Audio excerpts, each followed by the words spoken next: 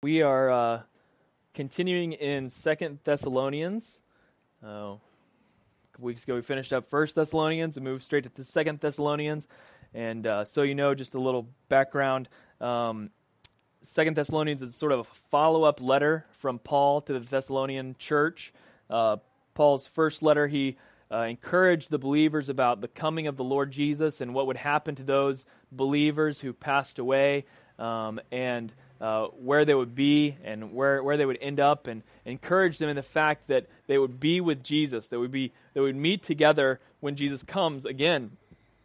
And so his first letter centered upon that, and in this second letter, maybe 6 months to a year later, he is again encouraging the Thessalonians in some questions that they had concerning the coming of the end. And as we'll see in this passage, or in this book, Paul emphasizes three things throughout the time together. And last week, we looked at the fact, the emphasis of the eternal reality that we are faced with. We don't like to talk about it much, but there is, as much as heaven is real, hell is real. And that is an eternal reality that we must grapple with as a people. And that's exactly what Paul was explaining to the Thessalonians in chapter 1.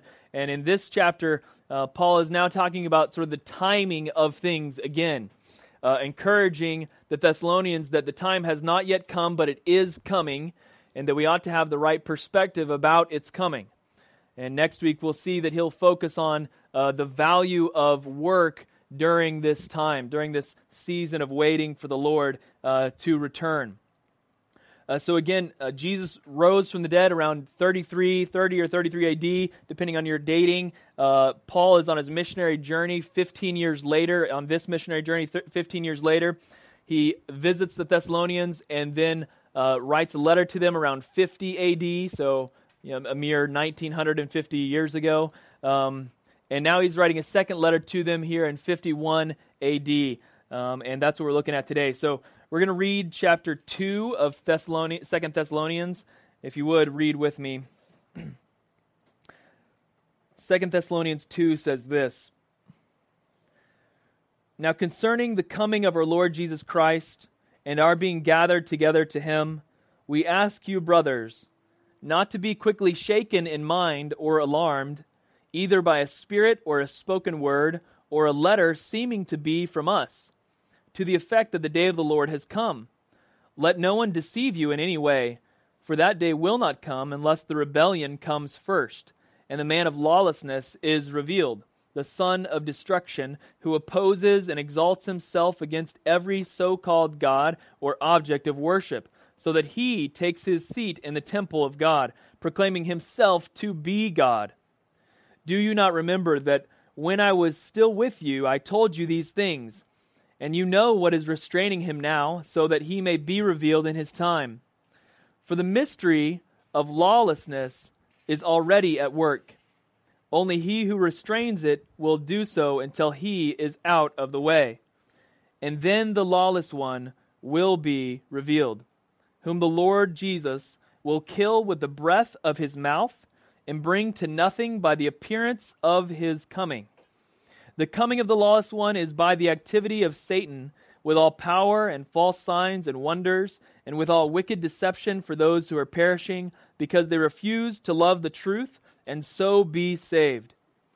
Therefore, God sends them a strong delusion, so that they may believe what is false, in order that all may be condemned who did not believe the truth, but had pleasure in unrighteousness.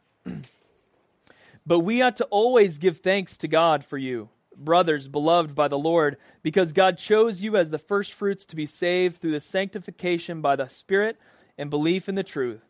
To this he called you through our gospel, so that you may obtain the glory of our Lord Jesus Christ. So then, brothers, stand firm and hold to the traditions that you were taught by us, either by spoken word or by our letter.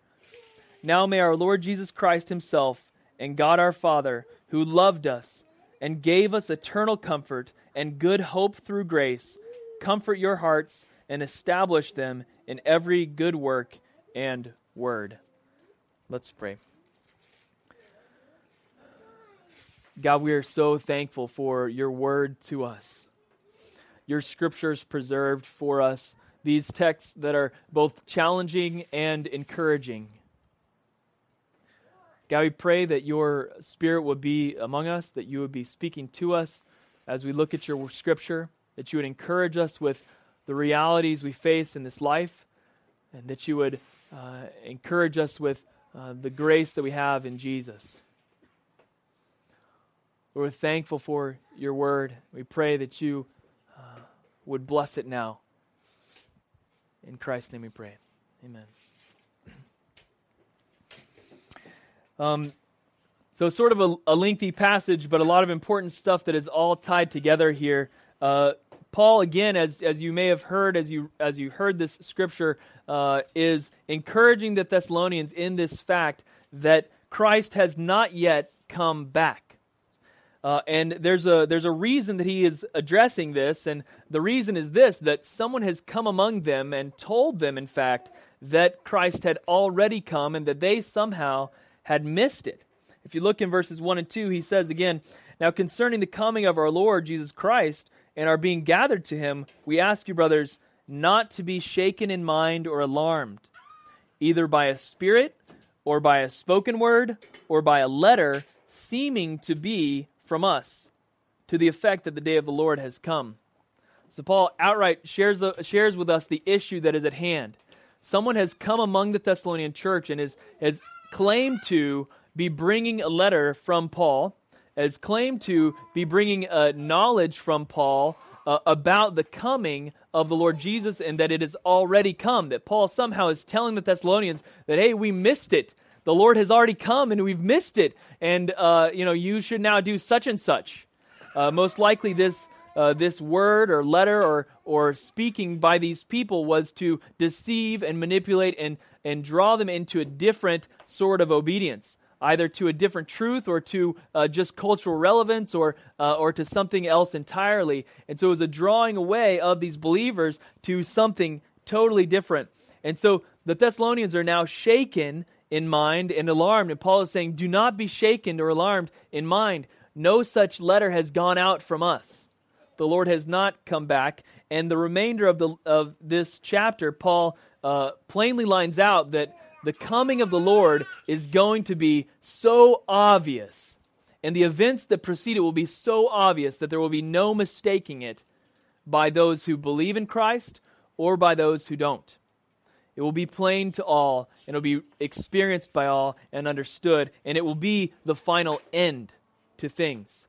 And so Paul is sharing that with them, that don't worry, the Lord hasn't come yet. There are some things that must occur before he comes.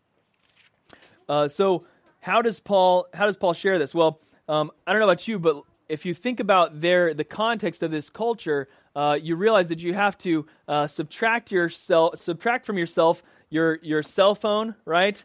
You got to say, I don't have any cell phone anymore. I don't have any internet. I don't have any telephone. I don't have any TV. And now someone has come and told you that, consider this, a family member has passed away, right? And someone is now convincing you that this family member has passed away, and you have no phone, you have no TV, you have no internet, you have no way to travel quickly to verify these facts, and someone has shaken your stability by saying that, your father has passed away, he's gone, and they've told you this, somehow trying to deceive you and manipulate you into something else, and you have no way of verifying it. That's the sort of the situation that the Thessalonians are in. These people are thousands away from who has been their leader, who brought them to faith, Paul, and these people are coming in and saying, the Lord has already come, and you've missed it. And they don't have internet. They can't look it up on the internet or call Paul on their cell phone or find it on the TV or anything. They have no way to verify, no telephone lines, not even hard lines, none of them are there. The only thing they have is messengers to walk and ride horses and stuff back and forth. And so verifying this information is very difficult, and so there's a long delay in sharing accurate information. And so this is what the Thessalonians are dealing with. And so in this follow-up letter, it's been 6 months to a year after the first one, Paul is saying, no, do not worry. Christ has not come, and I will tell you exactly why that is true. Paul says this, that there are three things that are basically going to occur. And the first is this, that there's going to be a period of restraint.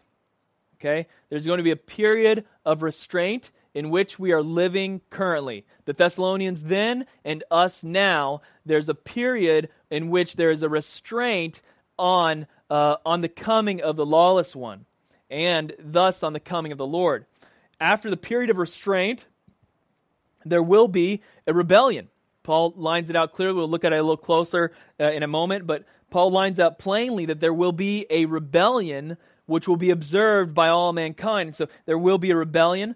There's going to be a period of restraint, then a period of rebellion, and then finally there's going to be a swift victory of the Lord in His coming.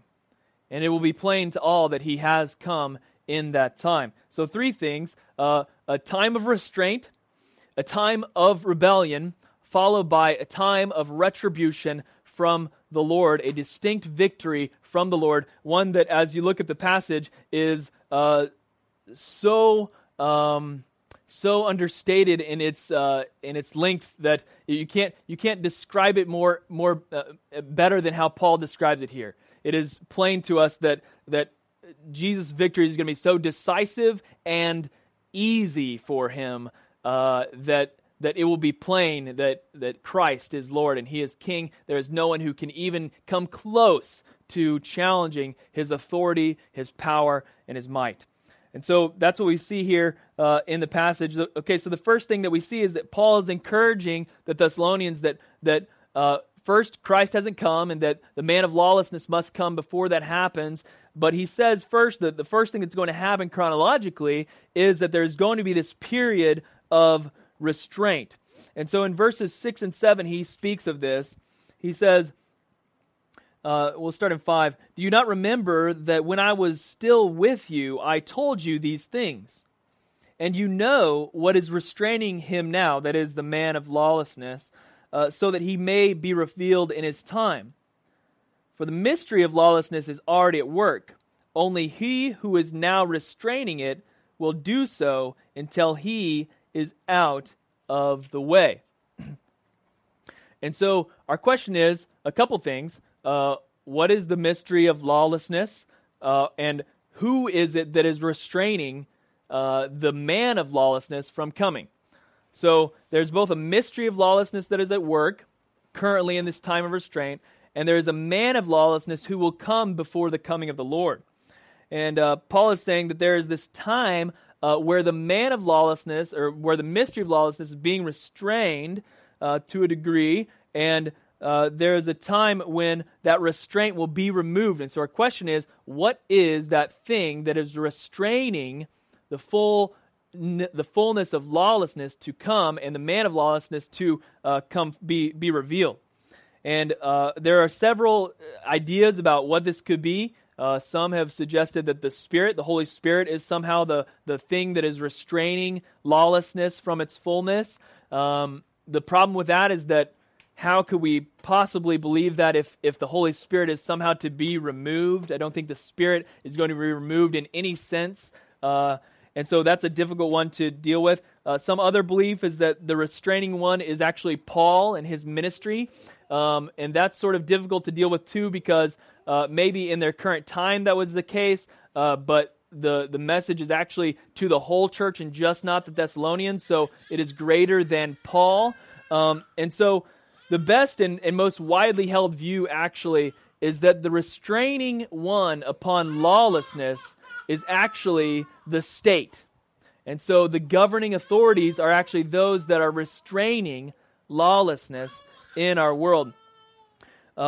We know from Scripture that the Lord has set up governing authorities for a purpose, to bring judgment upon evil, right? And to their intent, they are intended to restrain evil in every way. And so governing authorities are set up so that order can be established in our lives, and that those who commit crimes against us can be prosecuted accordingly. And so the first thing that government authorities are to do is to restrain evil. Their role is to protect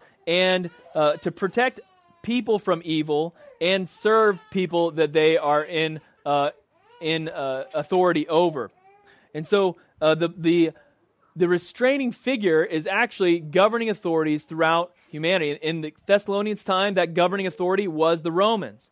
Now were they a perfect governing authority? No. Has there ever been a governing authority that has been perfect in their application and their intention of doing what God has called them to do? No, that's not the case. But there is this restraining that the governing authorities has the role of doing. And so we can see that in our world that restraint is a broken one. It is one that is mixed in with people with human emotions and human sin who use that structure for their own benefit and gain. And so we see that even in the restraining, it is imperfect. And so while there is this restraining, this mystery of lawlessness continues to occur. This lawlessness is already at work, verse 7 says. And so there is this period of restraint where the state is somehow, in some way, stepping in and keeping complete lawlessness at bay. And what Paul is saying here is that there is going to come a time when that restrainer, the role of the state being a restrainer against lawlessness is going to be removed entirely, and though the structure may still be there, the lawlessness will reign. There may be some fragment of legal system still in place, but in actuality, lawlessness will reign. And so that's what Paul is saying, that currently there is a restraint on lawlessness, and that restraint is our governing authorities that are in place. But in the future, that restraint is going to be removed. Really probably at the will of the majority of the people. That restraint is going to be removed and changed so that the government is no longer fulfilling its call to restrain evil from affecting its people. And so Paul is saying that there is a period of restraint, and that restraint is going to be removed at some point. And so the first thing in the timeline of events that he's sharing with the Thessalonians is that, hey, listen, there is a government that is restraining lawlessness in this place. And the man of lawlessness cannot come until that restrainer is removed. So the first encouragement to them that the Lord has not come yet is that there is a restraint upon evil in the world, and that is being done through the governing authorities, albeit in an imperfect manner. Okay? So there's this period of restraint. When that restraint is removed, what we see now is that rebellion will follow. Complete rebellion, fullness of rebellion will occur. And that's what he's sharing with the Thessalonians, is that this period of restraint will exist, and I believe that we are still in that period of restraint. And at some point, that restraint will be completely removed. The state will no longer function in any capacity of restricting lawlessness, but rather lawlessness will reign in the land. And at that point, the man of lawlessness will be revealed. So while in a general sense, government is restraining evil, the fact is that is slipping more and more and more. And so that's why there's this mystery of lawlessness. What is the mystery in it? Well, the mystery is that while it seems there is law, those laws are being chipped away in their effectiveness at restraining evil. And so this mystery of lawlessness prevails even while there is this restraint in place. But once that time is done, once that restraint is completely removed, what will happen is that a figure, a real figure, a historical figure will come forth, a man of lawlessness who will lead the entire world in this rebellion, who will set himself up as God. We'll read some of the passage again to see what we're talking about here. Again, verses 3 to 8. Let's read that as a whole again. It says, "Let no one deceive you in any way, for that day will not come unless the rebellion comes first," that day being the day of the Lord, "and the man of lawlessness is revealed." So who is the man of lawlessness? He is the son of destruction. He opposes and exalts himself against every so-called God or every object of worship. He takes his seat in the temple of God, and he proclaims himself to be God. Okay, this is a figure that when the restraint is removed from the world, this figure will come forth, and his nature is described plainly here. Exalt himself above every god, take his place in the temple of God. He will be the son of destruction, and he will proclaim himself to be God. So there are a lot of pieces there, but clearly this figure is going to be one of extraordinary pride and boasting in himself, in his global authority, his universal authority. He is going to set himself up in the temple of God. He will proclaim himself to be God. There's a question that we sort of were talking about on Wednesday at a community group, that what is the temple of God? And it's interesting, I haven't gotten to go as deep as I want to go in studying this particular passage on that note, but there are a couple of views, and a couple of major views. The first view is this, that the temple of God is actually a physical temple of God, that the temple of the Jews will be rebuilt, and that somehow this man of lawlessness will actually physically sit on the seat of God, and in abomination to that. And so, depending on your eschatological view of history, you may or may not believe that the temple will be rebuilt. Okay? And so, if you hold to the temple being rebuilt, that's probably how you interpret this scripture, that the man of lawlessness will sit upon the seat of God as proclaiming himself to be God. And so, that is one view. The second view is this, that as he takes his seat in the temple of God, is more of a figurative statement about his sitting down in authority as God. It's interesting, as today is Palm Sunday, and this message isn't totally focused on Palm Sunday, but in thinking about who proclaiming yourself as king, we can look to the story of Palm Sunday. As Jesus is coming into Jerusalem, he isn't riding on a horse in some sort of battle. Rather, he is sitting on a donkey in complete authority. He's not coming to battle. He is coming as the reigning king. He is coming into the city to be proclaimed king. He is sitting because no one is there to challenge him.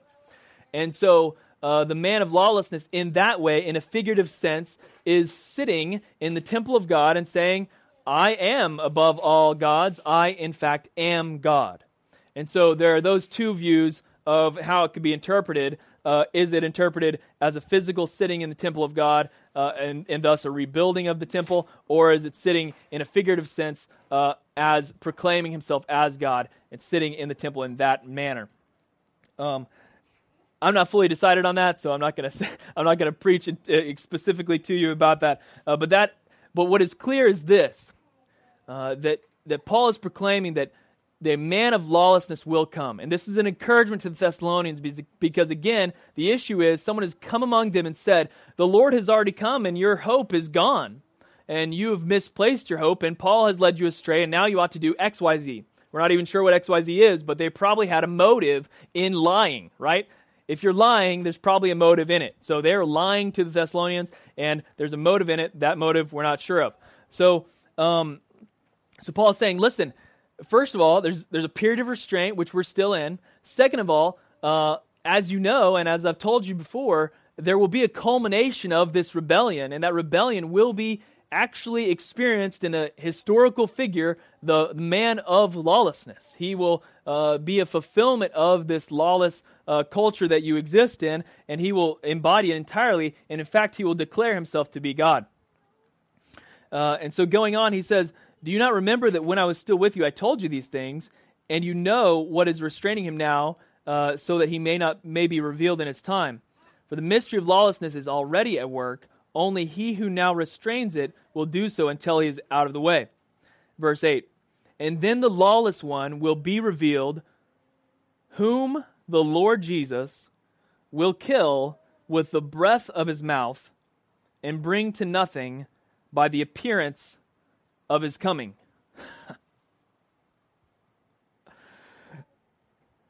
And then the lawless one will be revealed, whom the Lord Jesus will kill with the breath of his mouth and bring to nothing by the appearance of his coming. So Paul says there's a time of restraint. Lawlessness is reigning. That lawlessness will culminate in this man of lawlessness who will declare himself to be God and appear to have all authority, universal authority in the world. And then Jesus is going to appear, and he's going to breathe on him, and he will be defeated. No huge army, no huge battle, just the presence of the Lord will come and gone. This man who seemed to have all authority and power, who seemed to be leading the world in lawlessness and evil, is now vanished with the breath and presence of the Lord.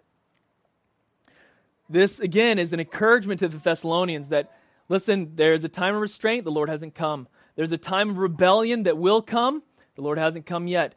And when the Lord does come, you will know it. Because this man of lawlessness will be defeated by the breath of the Lord and his presence there in his coming.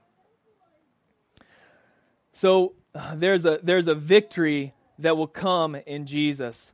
And that is exactly what Paul is saying, encouraging the Thessalonians in, is this, that the Lord has not come, and when he comes, you will know it. It will be plain. These things must occur in this particular general order, and when Jesus comes, you will not be able to mistake it, because he will come decisively. Paul goes on a little further to describe how they will know that he's coming in verses 9 to 12. He says this: the coming of the lawless one is by the activity of Satan, with all power and false signs and wonders, and with all wicked deception for those who are perishing, because they refused to love the truth and so be saved. Therefore God sends them a strong delusion, so that they may believe what is false, in order that all may be condemned who did not believe the truth, but had pleasure in unrighteousness. Why is this an encouragement to the Thessalonians? Because the Thessalonians are seeking to live righteous lives in Christ. And Paul says this: Paul knows them to be lovers of the truth, who desire to know the truth and be set free by it in Jesus Christ. And so he is saying to them, the coming of the lawless one is by the power and activity of Satan, false signs and wonders. It comes with all wicked deception for those who are perishing. And why does it come upon them? Because they refused to love the truth and so be saved. Those who are perishing have chosen to delight in evil and ignore truth. Whenever we place our delight in that which is sinful, we are placing our delight in that which is untrue of who God made us to be. The fact is, God made us to be in a particular way. He made marriage in a particular way. He made children in a particular way. He made operation in the church in a particular way. He made these things in a particular manner. He made our neighbors in a particular way, that we ought to love them as we love ourselves, even if they're our enemy. These things are made in a particular way. And Paul says, when we devote ourselves to evil, we're devoting ourselves to an untruth. Again, he says, they refused to love the truth and so be saved. And so Paul is saying, you are those who do love the truth, who will be saved because you do love and hold to the truth. These are those who will who have been deceived by the coming of the lawless one, because they have followed this power and false signs and wonders. They refuse to love the truth and so be saved. Again, it says, and this is a very difficult passage, but verses 11 and 12 say, therefore God sends them a strong delusion, so that they may believe what is false, in order that all may be condemned who did not believe the truth, but had pleasure in unrighteousness. Paul says that in this ending time, this time of rebellion and time of lawlessness, will come a strong delusion from the Lord. And this delusion is somehow from the Lord, and I'm trying to wrap my mind around that a bit, but it is for this purpose, to show all the decision that all have made. So the fact is that there are those who are devoted to this lawlessness and unrighteousness, and they have made a decision not to love the truth. And God now sends them a strong delusion to show all that they have chosen this untruth. The picture that I saw in this as I was studying was actually the conquest of Israel. When the fact is that when Israel came and conquest the land, they were coming to a people who had devoted themselves to the service of evil, the Canaanites. They had devoted themselves to unrighteousness, and the coming of the people of Israel was a judgment upon the Canaanites and their serving of false gods. And so, as the Jews come in to take the land, they give all who are there a choice. You can either bow down to God, the one true living God, or you can face destruction, the judgment for your sin. It was a line in the sand, so to speak, right? You are either with the Lord or you are verifying your choice that you are against Him. And this is the moment. Your judgment has come. The day is here. You must decide. And so Paul is in the same way saying this, that in the end times, God is going to come with a delusion that is going to distinctively show that some have chosen to serve evil and untruth, and some have chosen to serve good and to serve truth. And that will be plain. And so he's saying this to the Thessalonians, saying, listen, I know you to be lovers of the truth. When this strong delusion from the Lord comes, you will be on this side serving truth, and you will see all those who were serving untruth and delusion. So there are those that are willingly deceived who will be shown as much in this time. And so Paul, again, encourages the Thessalonians in this fact, that there is a period of restraint, there's a period of outright rebellion where the man of lawlessness will come. There is a strong delusion that will come and basically show us who the sheep and the goats are, make it plain to us, right? And then the coming of the Lord will be there, and this man of lawlessness will be defeated with the breath and appearance of Jesus. No challenge whatsoever. Jesus in ultimate victory with no fighting at all. Just the breath of his mouth and the appearing of himself, and the man of lawlessness will vanish and be gone. So this is an encouragement really to the Thessalonians as they, at the beginning, Paul started out saying they're apparently shaken in mind and alarmed by the things that this group has told them. And Paul is saying, listen, do not be fearful.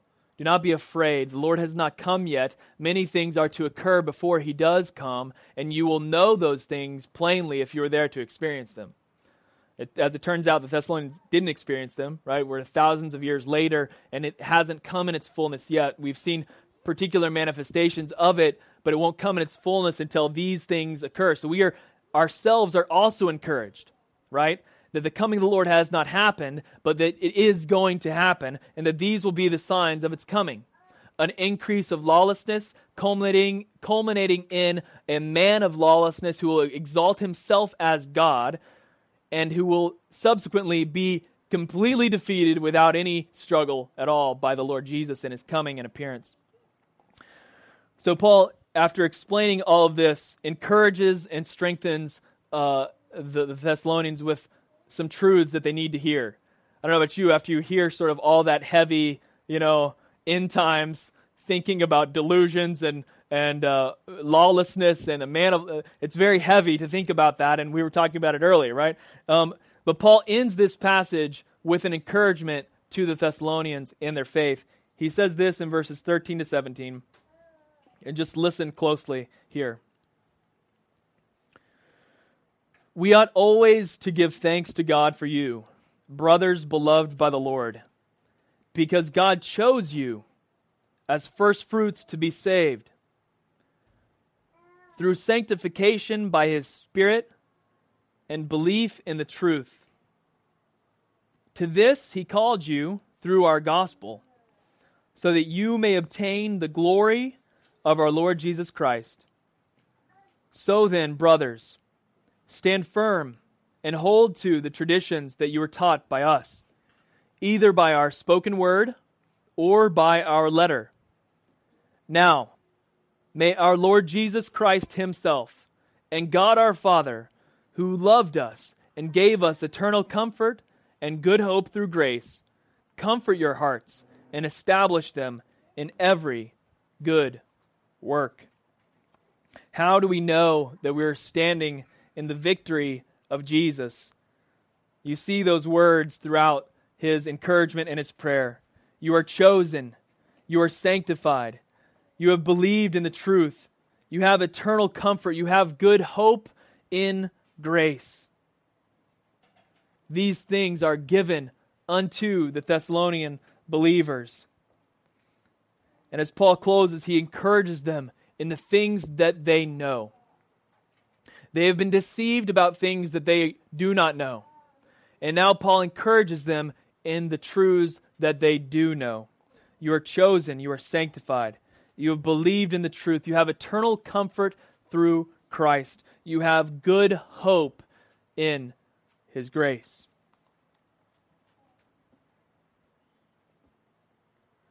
You stand in victory with the King of Kings and Lord of Lords, Jesus Christ. Despite any deterioration around you in your society, the lawlessness that is increasing, despite these things surrounding you, you stand in victory in the Lord Jesus Christ. You are chosen, sanctified, given eternal comfort and good hope in grace. Thanks be to Lord Jesus Christ himself and God our Father, who has provided such things. Let's pray.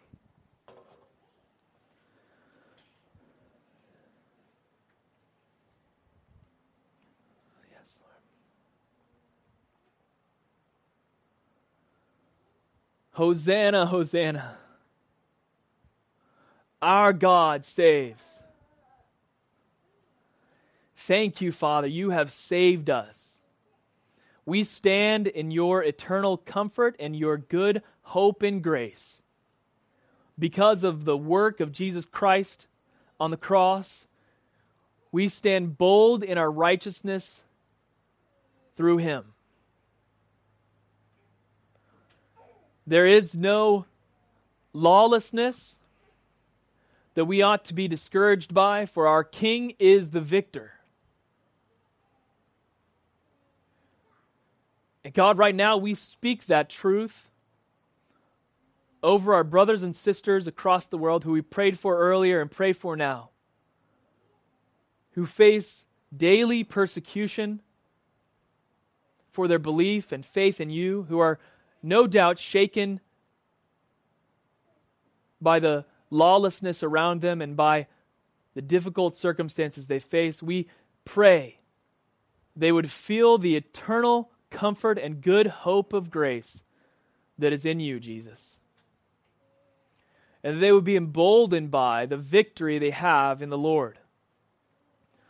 We pray the same for us, that this week as we go about the things that you have called us to do and accomplish, that we would not be discouraged by maybe the drudgery of work or the things that you've called us to accomplish or the circumstances that are coming against us,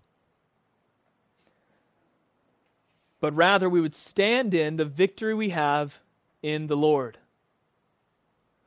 They would know that you are coming, and in your coming there will be swift judgment, and that those who stand for the love of the truth, the love of your grace, have eternal comfort and hope in Jesus. Lord, we pray that you would bring more people to such hope, to such grace. It's in Jesus' name we pray. Amen. Amen.